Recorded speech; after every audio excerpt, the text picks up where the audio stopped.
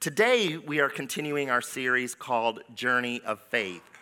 And in this 4-week series, we're talking about some particularly distinctive ways that Christians who are also Methodists talk about theological ideas that are really important to our Christian faith.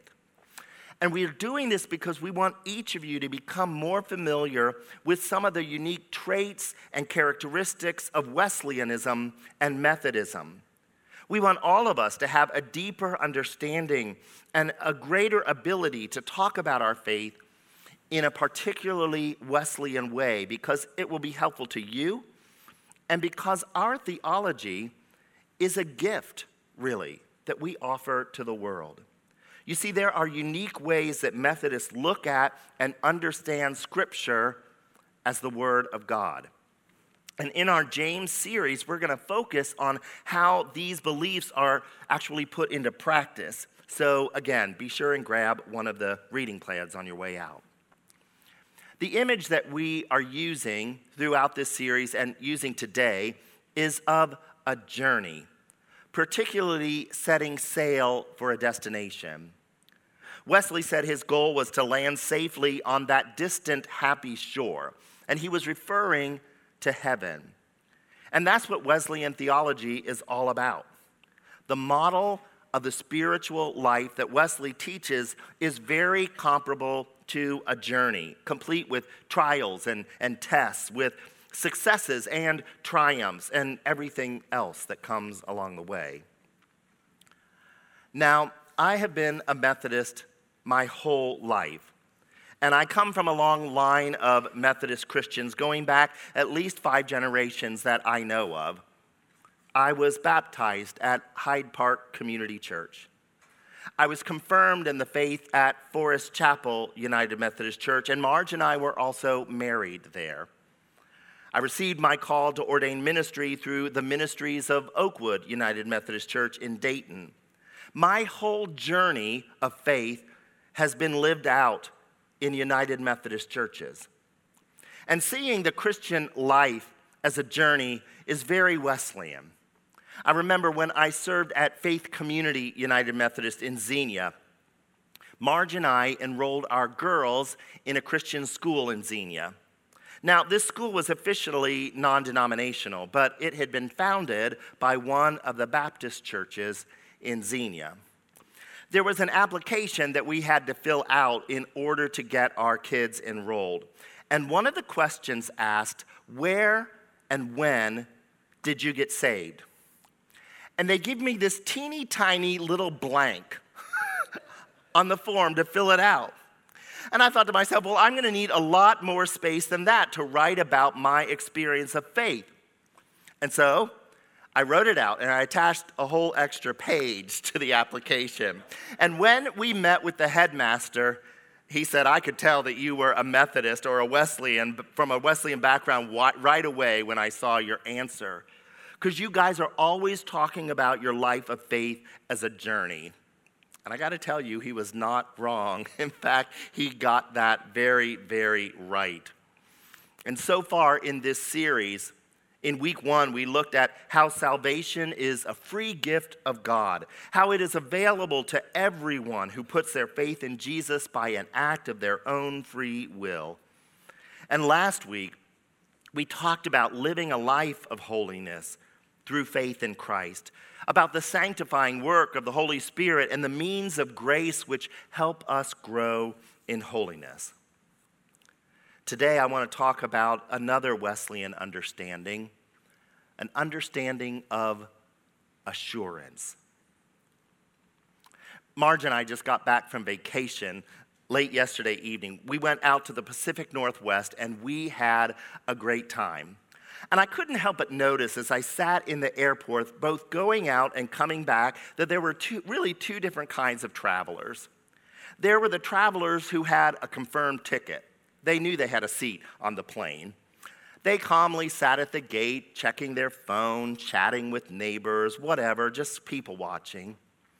And the second kind of traveler were those who were flying standby. You know, they spent their whole time hovering around the gate, waiting to see, talking to the ticket agent. Do I have a seat or do I not? Will we get to our destination or not? You know, one day we are all going to take our final journey. And as Wesley said, our goal is to land on that distant, happy shore. But when we arrive at the gate of heaven, will we hear, "Welcome home, dear child of mine," or "Depart from me, I knew you not"? And it causes us to ask the question, can I really be assured of my salvation? Or how do I handle it when my faith is really tested? When the ship that I'm on encounters rough seas right in the middle of my journey? John Wesley was an Anglican priest in the Church of England. He'd grown up in a religious household. He was educated at Christ Church College, which is part of the University of Oxford. And he diligently pursued a holy life, forming a small group with other like-minded men. In 1735, John Wesley set sail for the American colony of Georgia, where he planned to evangelize the Native Americans who lived there. And on board that ship, in the middle of the Atlantic Ocean, a great storm arose. Now, the ship was filled with both English passengers and German Moravian Christians. The Moravians were just beginning to have a worship service right as the storm hit full force. And John Wesley wrote about the storm in his journal. He wrote, "In the midst of the psalm wherewith their service began, the sea broke over, split the mainsail in pieces, covered the ship, and poured in between the decks as if the great deep had already swallowed us up. A terrible screaming began among the English. The Germans sang calmly on." I asked one of them afterward, "Were you not afraid?"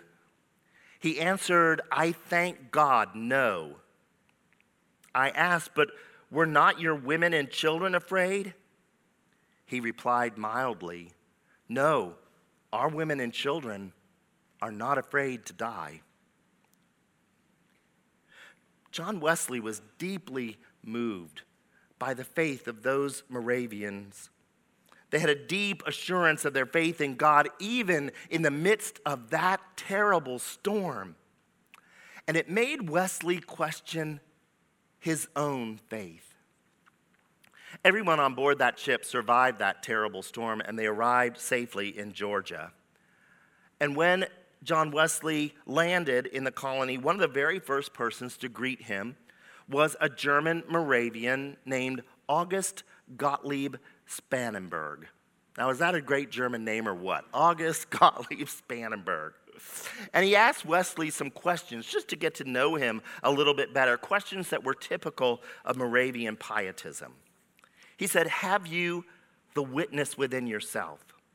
Does the Spirit of God bear witness with your spirit that you are a child of God?" And Wesley wrote in his journal, "I was surprised and knew not what to answer." Spangenberg noticed and asked, "Do you know Jesus Christ?" I paused and said, "I know he is the Savior of the world." Now remember, Wesley lived in the age of enlightenment, right? Where reason and knowledge were held in the highest esteem. It was all about head knowledge. But Wesley found that something was missing. Spangenberg replied, "True, but do you know he has saved you?" I answered, "I hope he has died to save me." He only added, "Do you know yourself?" And I said, "I do, but I fear they were vain words." Wesley had a rough 2 years in the colony of Georgia. And then he returned to England, and as he did, those questions about his faith were still nagging him. What was missing in Wesley.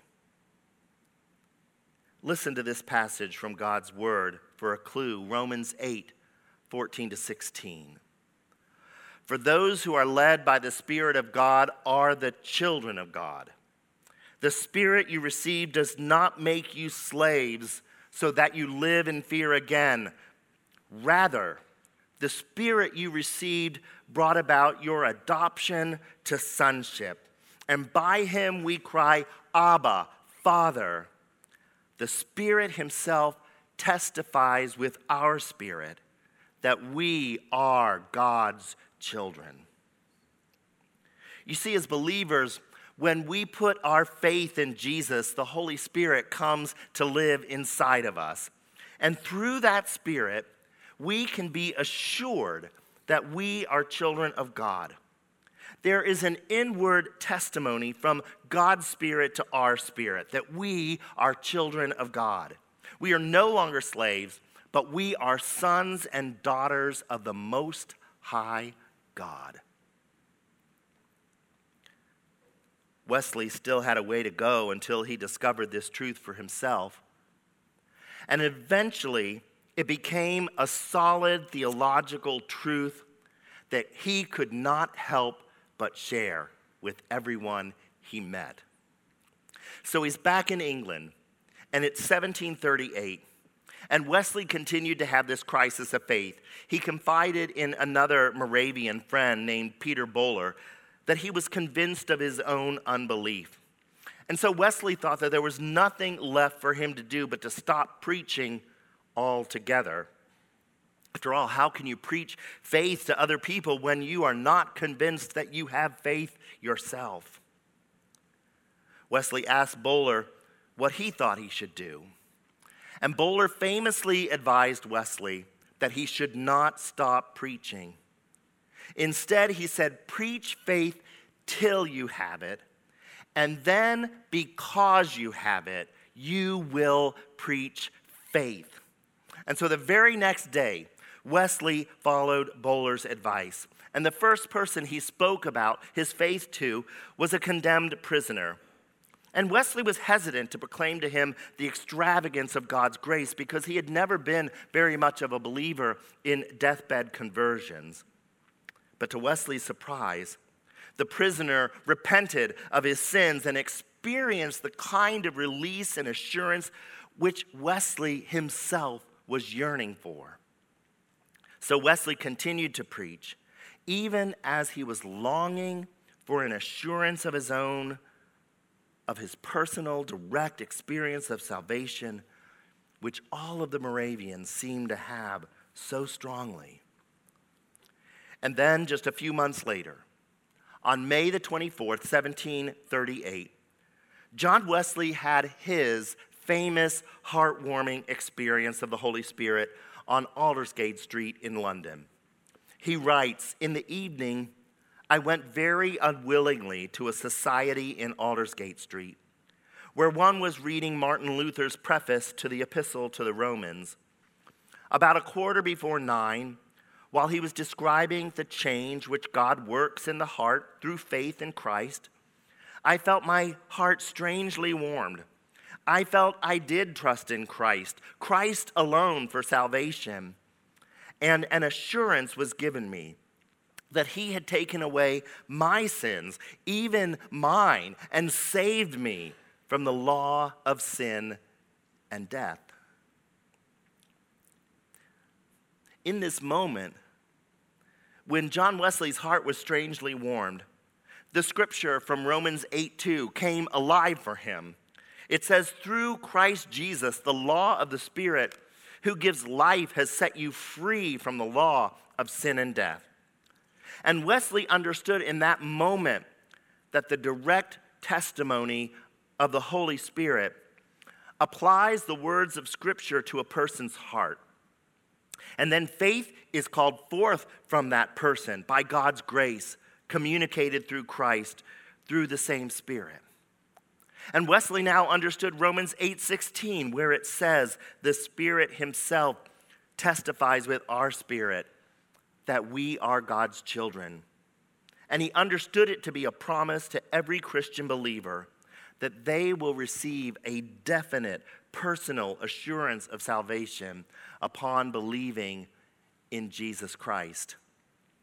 He proclaimed that this promise of assurance is a mysterious gift of the Holy Spirit, who makes an inward impression on the soul, whereby the Spirit of God directly witnesses to my spirit that I am a child of God, that Jesus Christ has loved me and given himself for me, and that all of my sins are blotted out, and I, even I, am reconciled to God. How about you? Have you ever had that experience of knowing without a doubt that your sins are forgiven, that you are a child of God, that you're no longer a servant, but you are a son or a daughter, an heir of the King? Has the Holy Spirit borne witness to your spirit about these truths? I think it can happen in lots of different times and lots of different places, and I don't think it's just a one-time thing either. For me in my life, it's come at a confirmation retreat or at a Promise Keeper stadium event. Maybe for you, it's come on a walk to Emmaus. I've experienced the witness of the Holy Spirit with my spirit while reading Scripture, or while praying by the lake shore, or while worshiping God, listening to music on the back porch of my house on a summer's night. I've experienced in the sacrament of Holy Communion. And every time I think, what a blessing that assurance is. A gift that God so freely gives to us. Well, in Wesley's day, lots of Anglican church leaders didn't like his teaching about assurance. He was labeled an enthusiast. Now, today, in the 21st century, that doesn't sound like such a bad thing, does it? But in the 18th century, an enthusiast was someone who was a religious fanatic. You know the kind of person I'm talking about? Well, remember, this was an age of reason, and so objectivity was really important. Knowing something in your head was important. Feelings, they weren't so important. So some of the Anglican bishops of Wesley's day thought that he was teaching people to trust in their own inner experiences or their impulses or their visions rather than teaching people to trust in Christ. And Wesley absolutely rejected this accusation, claiming he wasn't doing anything other than teaching what the Scriptures proclaim and what the early church already experienced. That when someone is justified by the grace of God through faith in Jesus Christ, that they will experience an inner assurance in their heart that they are saved. Now, for Wesley, there was a proper balance between the objectivity of what is known and the subjectivity of what one feels. Listen to the emphasis of his own testimony when it is read objectively. I felt my heart strangely warmed. I felt I did trust in Christ, Christ alone for my salvation, and an assurance was given me that he had taken away my sins, even mine, and saved me from the law of sin and death. You see, the emphasis here is on the objective work of the Spirit, isn't it? In the warming of his heart and the giving him of the good news of salvation. But listen to the emphasis in his testimony when it is read subjectively. I felt my heart strangely warmed. I felt I did trust in Christ, Christ alone for my salvation, and an assurance was given me that he had taken away my sins, even mine, and saved me from the law of sin and death. You see, the accent here is on what John Wesley felt as he received the operations of the Holy Spirit in his soul, of warming his heart and giving him the good news of salvation. And when he speaks of a feeling in the heart, he means not only an emotion or affection, but also a perception or a sense in one's soul of the action of God. You see, Wesley believed that it is God's purpose to fill his children with the certainty and the joy of their salvation. And he believed that Christians should pray for that and expect it as a good gift of God. So one of the ways we know with assurance of our salvation in Jesus Christ is through the witness of the Holy Spirit with our inner spirit. And a second way we can have assurance is by faith in the promises of God. You see, God's word is filled with all kinds of objective truths about God's promises given to us. And this is part of maintaining the proper balance between objectivity and subjectivity. In other words, the subjective experience of assurance has to be understood as our response to the objective truths of God. Truths like Jesus' words in John 5:24, "Very truly I tell you, whoever hears my words and believes him who sent me has eternal life and will not be judged, but has crossed over from death to life." Or Romans 5:8-11, "But God demonstrates his own love for us in this, while we were still sinners, Christ died for us. Since we have now been justified by his blood, how much more shall we be saved from God's wrath through him? For if while we were God's enemies, we were reconciled to him through the death of his son, how much more, having been reconciled, shall we be saved through his life? And not only this, but we also boast in God through our Lord Jesus Christ, through whom we have now received reconciliation."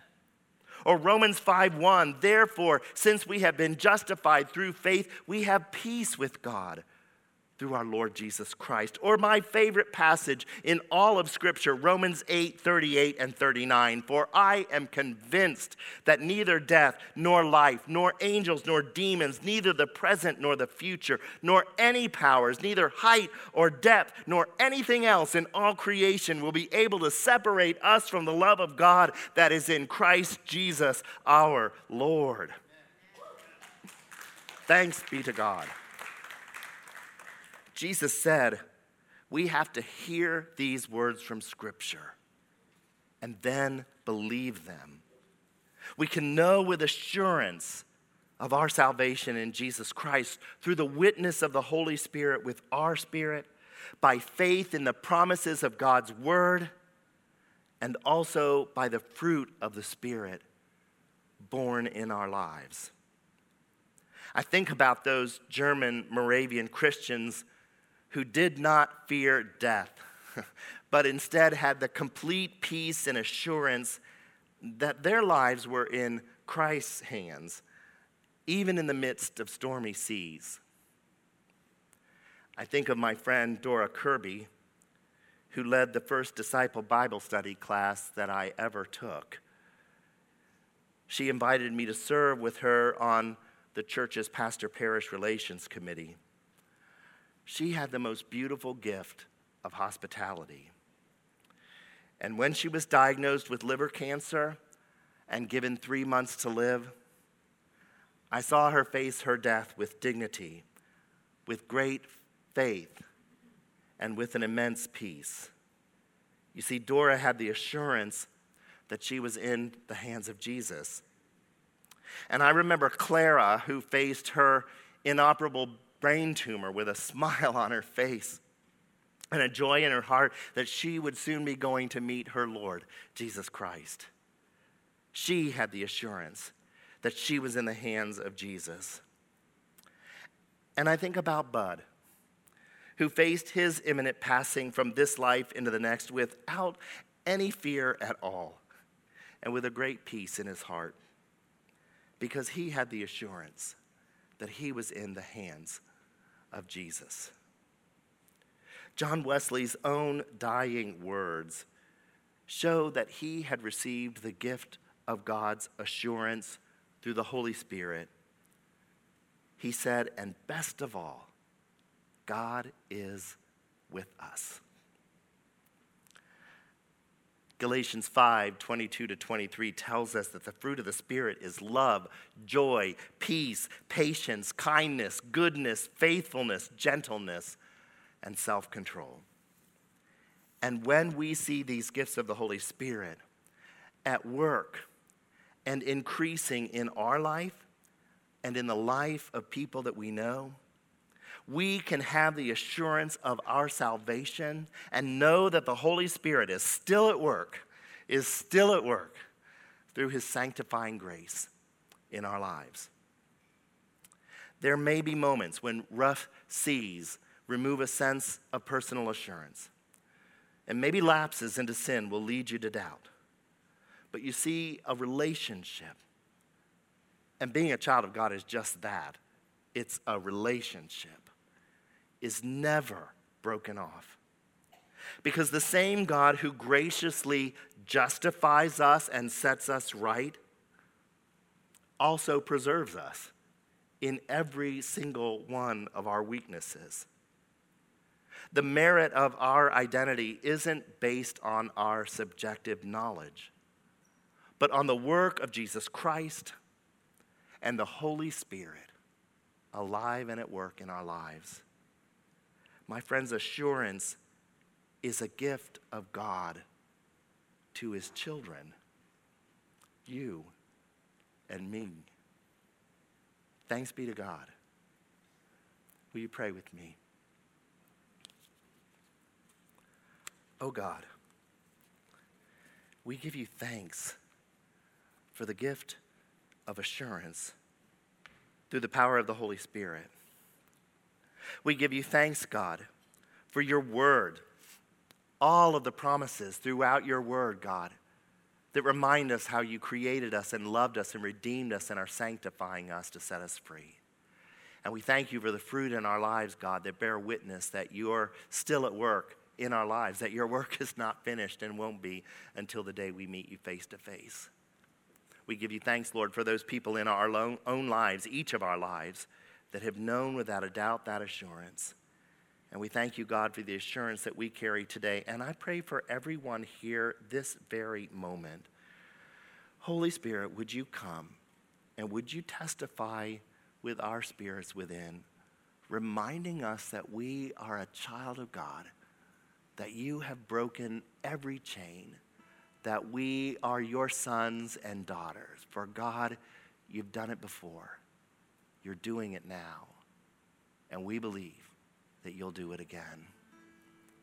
And so we love you with complete assurance that we are your beloved sons and daughters. We pray this in the name of Jesus, our Lord and our Savior. Amen.